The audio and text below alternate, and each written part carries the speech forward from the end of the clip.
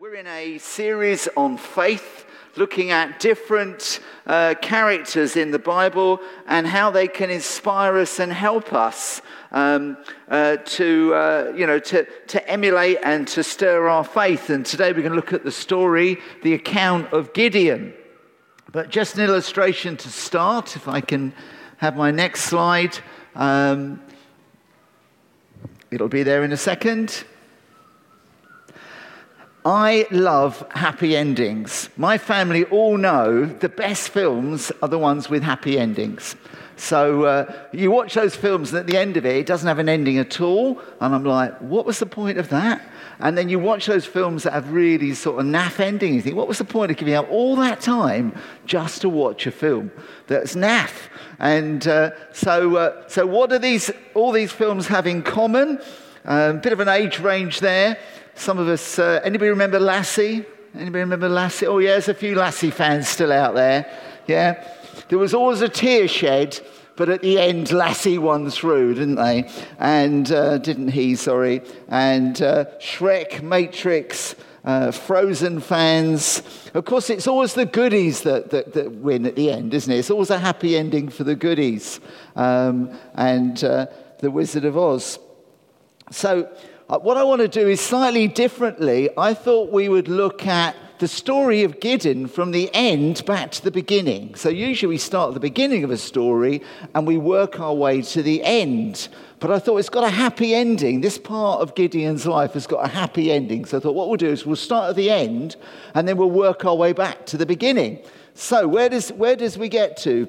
And next slide will tell us that there's a victory. There's a battle that gets won. That 300 lappers, through a surprise ambush with just a lamp and a jar, defeat this Midianite army.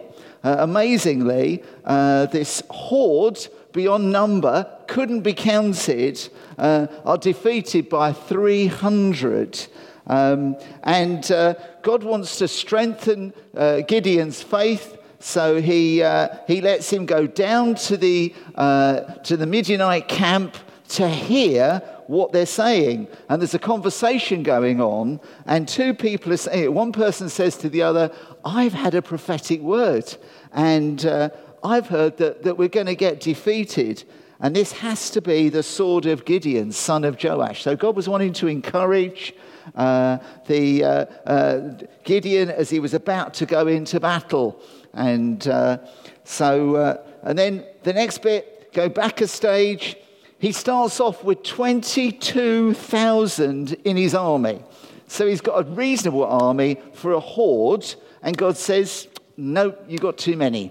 So he sends him off and they whittle it down to 10,000. And God says, nope, you got too many. And he ends up with 300. 22,000 ends up as 300. And God says, go. So before that, we find that as Gideon receives this word, so he doubts. And he's saying, is it really you, Lord? Is it really you? So we get the story of the fleece. And he doesn't just test God once, he tests him twice. He says, well, make the fleece wet and the ground dry. And then the next day he says, can you do the miracle the other way round? And God answers both miracles. Going back one stage further, we read this beautiful part of the story of Gideon where he's filled with the Spirit. But the Spirit of the Lord clothed Gideon. I love that. Yeah, we're told to put on, the clothes of grace. The Spirit of the Lord clothed Gideon. Gideon summons the army. That's how he ends up with 22,000 to start with. And then you have this amazing account where God speaks to Gideon and he tells him to go and chop down the village idols.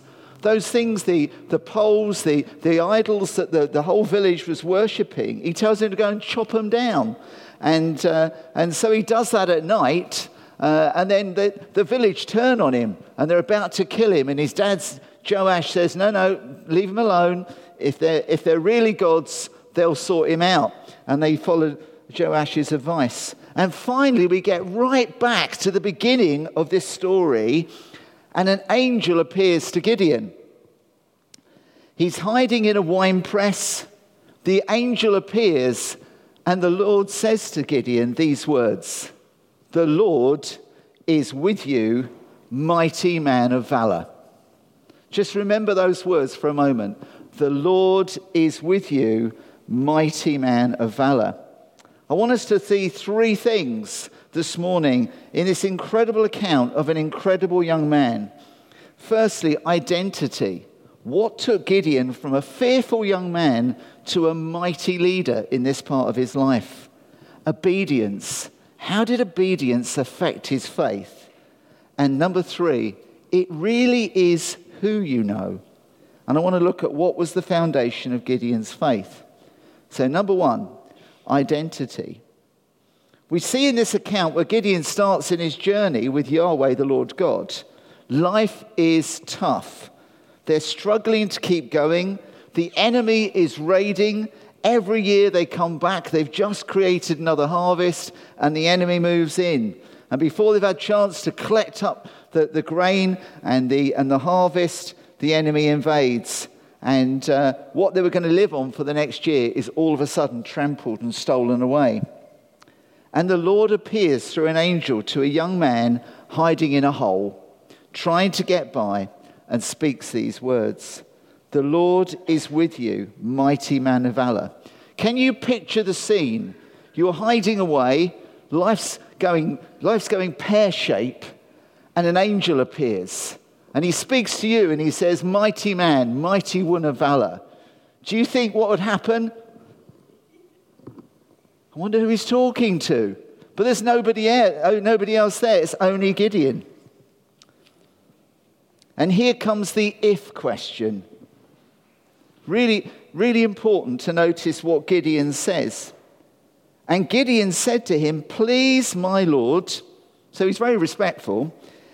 If the Lord is with us, then why has all this happened to us? And where are all his wonderful deeds that our fathers recounted to us, saying, did not the Lord bring us up from Egypt? Now the Lord has forsaken us and given us into the hands of Midian. I wonder if you've ever been there. I wonder if you've ever been in those places where actually you ask the if question. If you're there, God, why is this happening? As I was praying about this, I just knew in my heart that there's people here today who are asking that question. Can I tell you, it's normal. It's a normal part of Christian life. We go through seasons in life, and actually it's not wrong, as we'll see, to ask the if question. Doubt is not a problem, but it is if you don't know how to handle it. The angel's reply is interesting, to say the least. So here's Gideon. He's asked the question, come on, Lord, where were you? What have you been doing? Why am I in this situation? What's going on? And this is the Lord's reply. And the Lord turned to him and said, go in this might of yours and save Israel from the hand of Midian. Do not I send you? That's it. That's all the Lord's going to say. There is at least two ways of looking at this as I've been looking at it and thinking about it. Number one, that the Lord God is a grumpy headmaster who will not be questioned and is beneath him to give answers. Have you ever met anybody like that? What I say goes. You don't need to know anymore. Or, number two, that the Lord God, our Heavenly Father, is at work in every circumstance of our lives. At times, knowing is simply beyond our ability to understand and would not help us. And we need to take hold of what is true and walk with that. I think we should go for the second option. If you want an example of that in the Bible, look at Job. 37 chapters of Job telling God how he's feeling and questioning whether God really knows what he's doing. 37 chapters. And God appears, and in the last 5 chapters, doesn't answer any of Job's questions, but actually gives him revelation of his situation and turns everything round.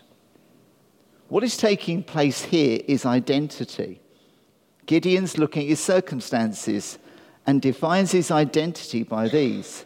The angel brings the Lord's view. Only one can be right.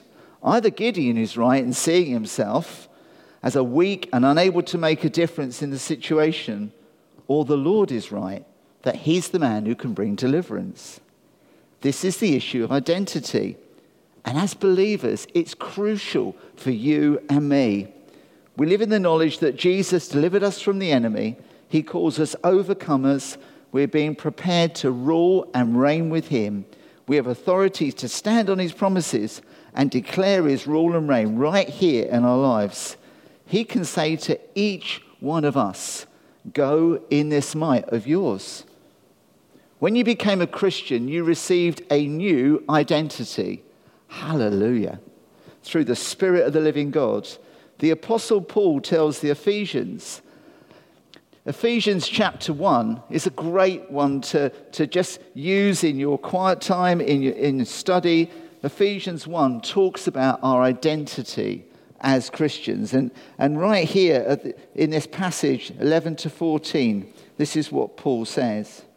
In him we've obtained an inheritance, having been predestined according to the purpose of him who works all things according to the counsel of his will, so that we who were the first to hope in Christ might be to the praise of his glory.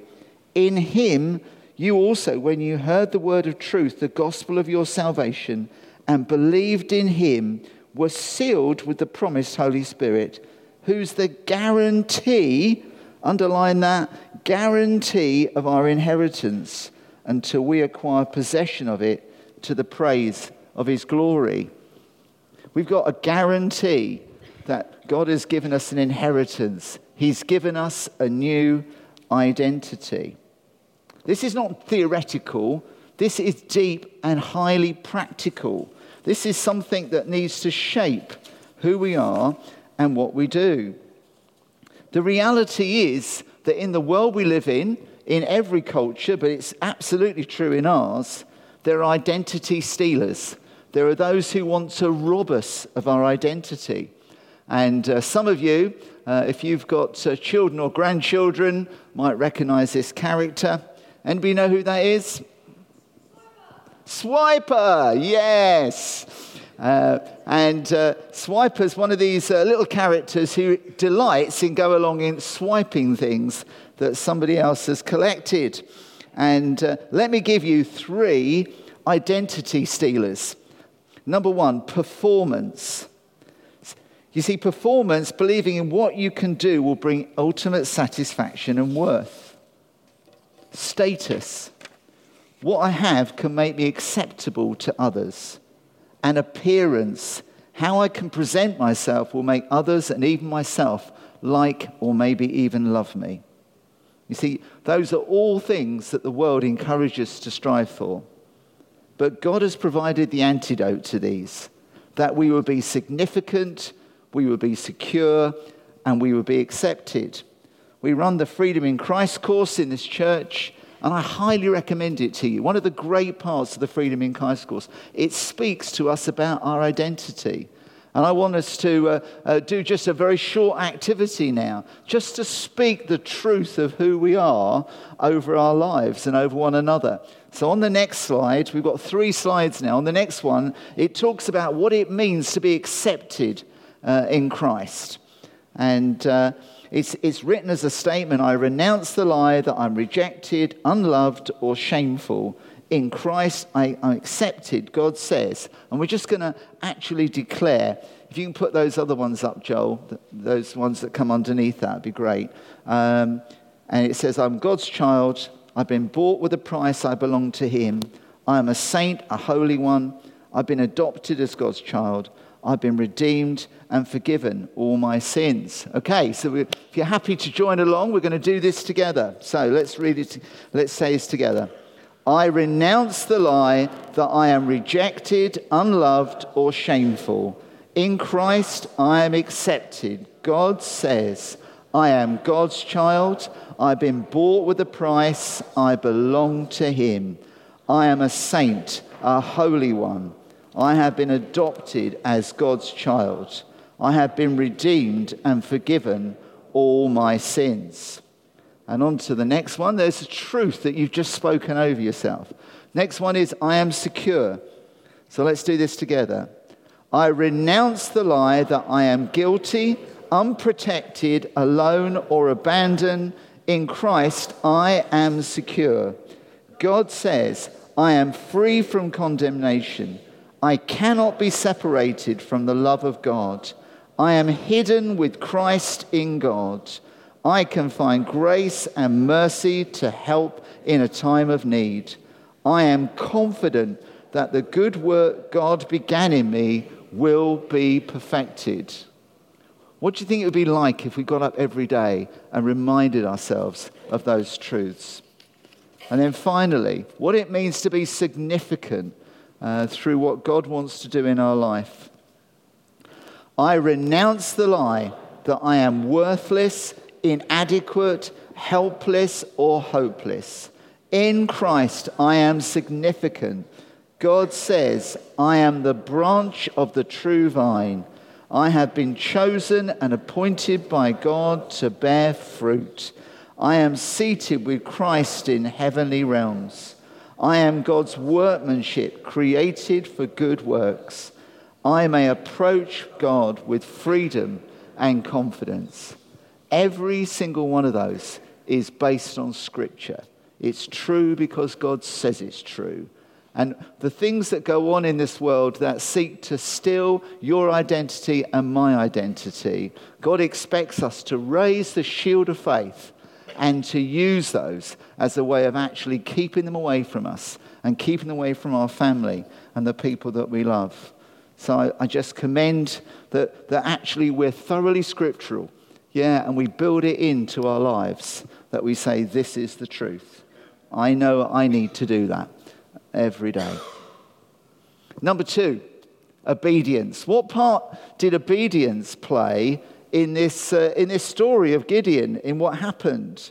And I just want very briefly to give you 3 examples of where obedience was absolutely critical and enabled the victory. We find that in that initial exchange when the angel turns up and Gideon is hiding in a hole just trying to make ends meet, that whilst he questions the angel, what he then does is he offers a sacrifice. He says, please stay here so I may offer a sacrifice. Because he recognizes God's presence always demands a response. As we come week by week, we come to worship as our response. We come to listen to the word of God as our response. We choose to live our lives in the way that we do. We choose to be godly, not to earn brownie points, but to actually reflect the goodness and the love of God as a way of providing worship. Worship should pervade every single part of our lives, not just on Sundays, every bit of it. In our parenting, it's been great to have Stephen and Ruth Brading helping us in that area of parenting, as we grow in every area of our lives. So we need to bring worship. And Gideon does that as he brings his sacrifice to the Lord. So he honored the Lord's presence with a sacrifice. He removed the idols.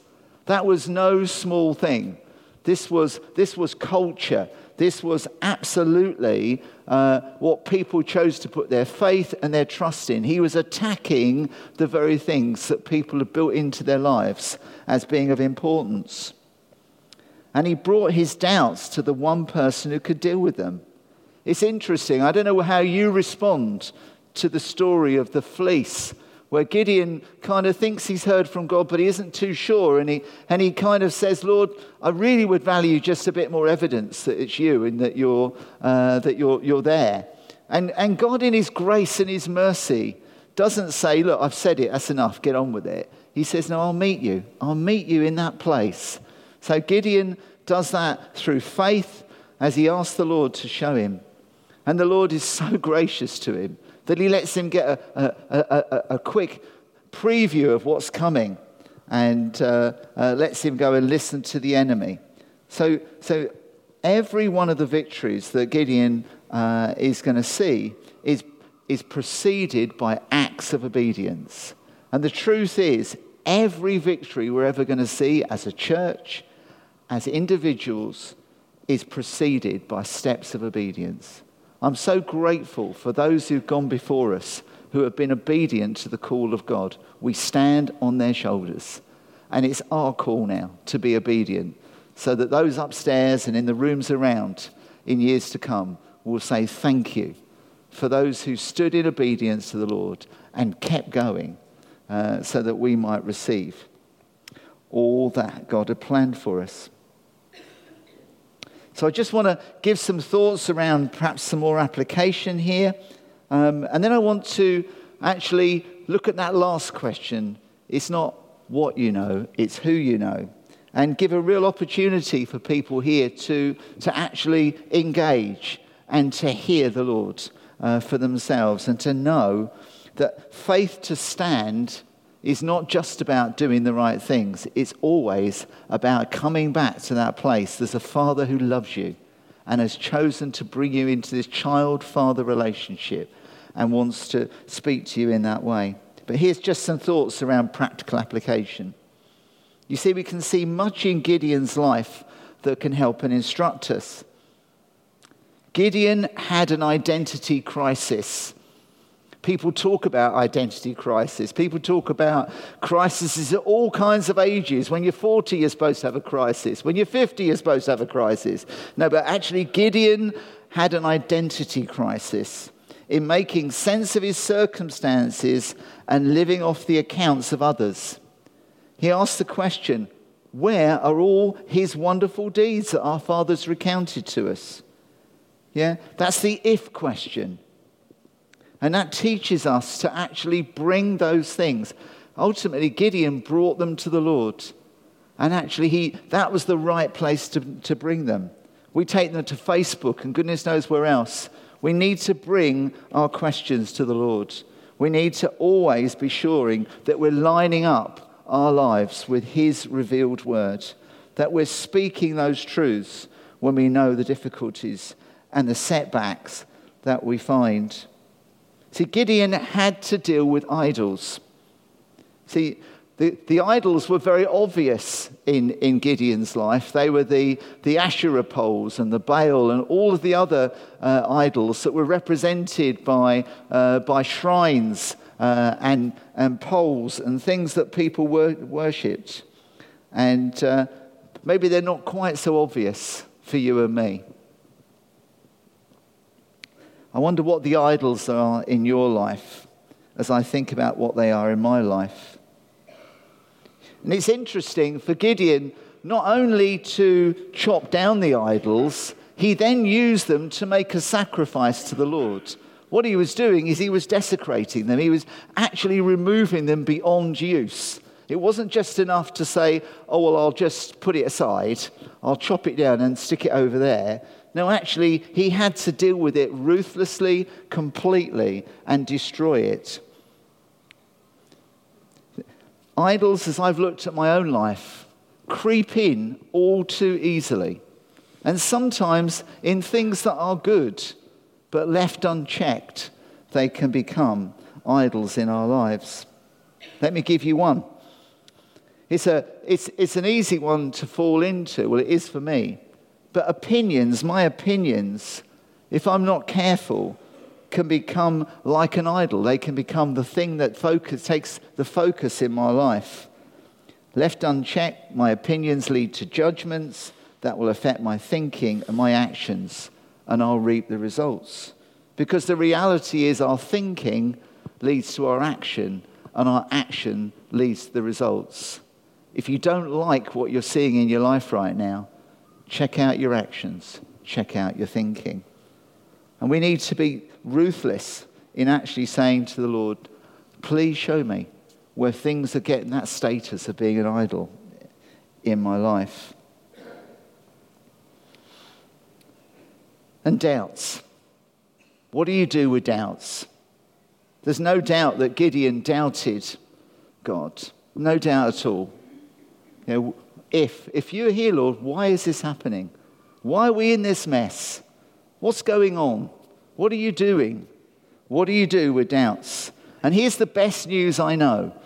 Doubts don't disqualify you. They don't disqualify me. Having doubts is not a problem. It's what you do with them.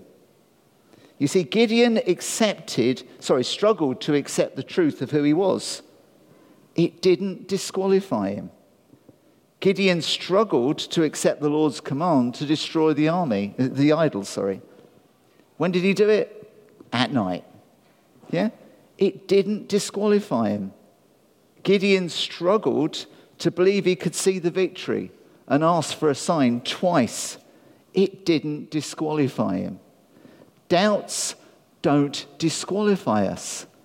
What do you do with your doubts? You take them back to the one who's able to meet you, who's able to actually hold your doubts and to take you through whatever the challenges are and whatever is happening in your life right now.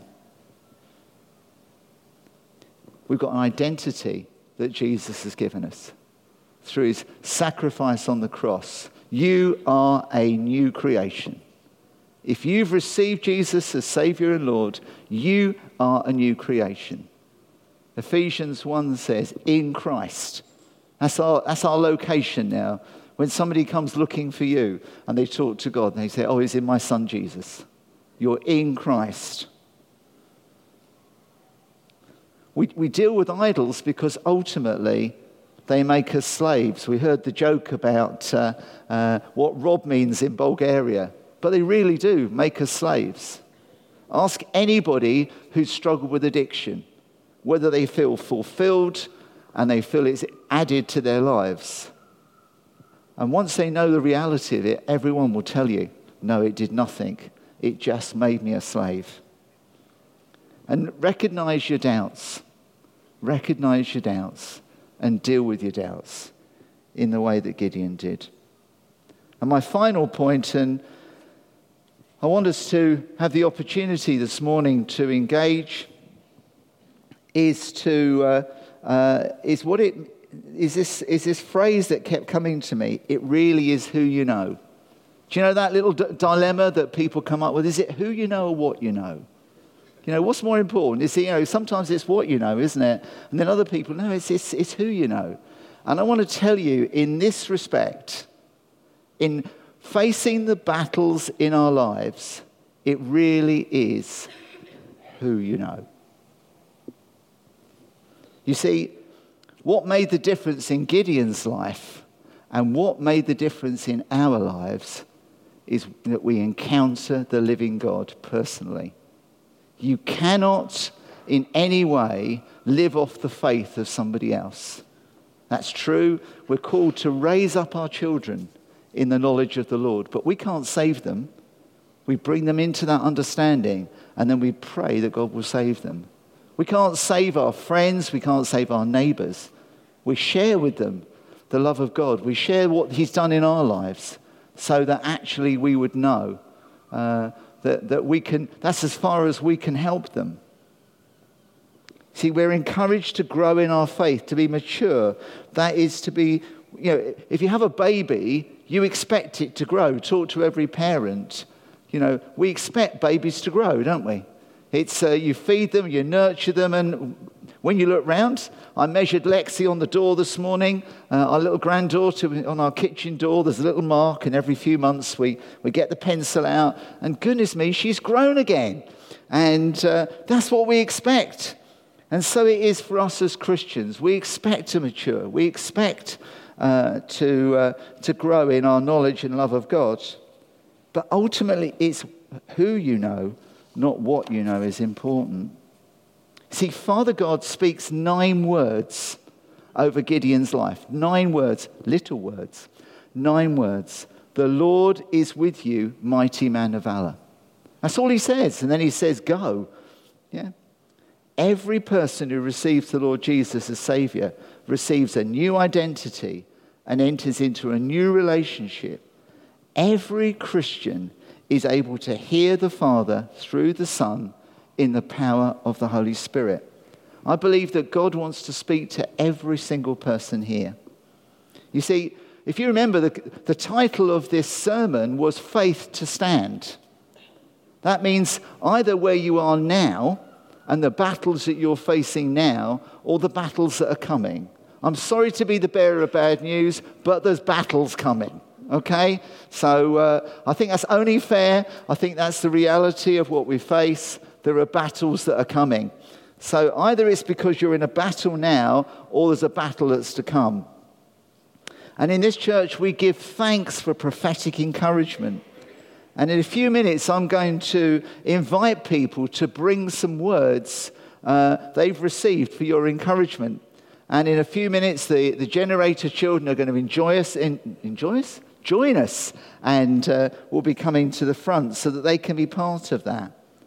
But I want to ask the band to come back now as we just begin to prepare our hearts, because I believe the Lord wants to speak to each and every one of us personally. I believe he wants us to encounter him. I believe he wants us to know something more of his love and his grace and his mercy over your life and mine.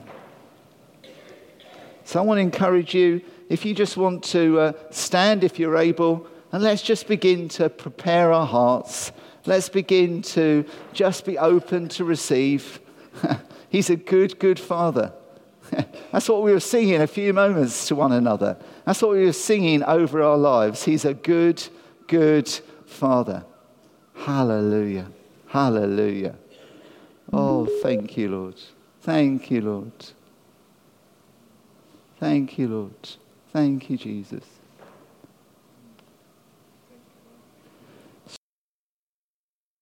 You have been listening to a sermon from Christchurch Hailsham. For more information or to contact us, visit christchurchailsham.org.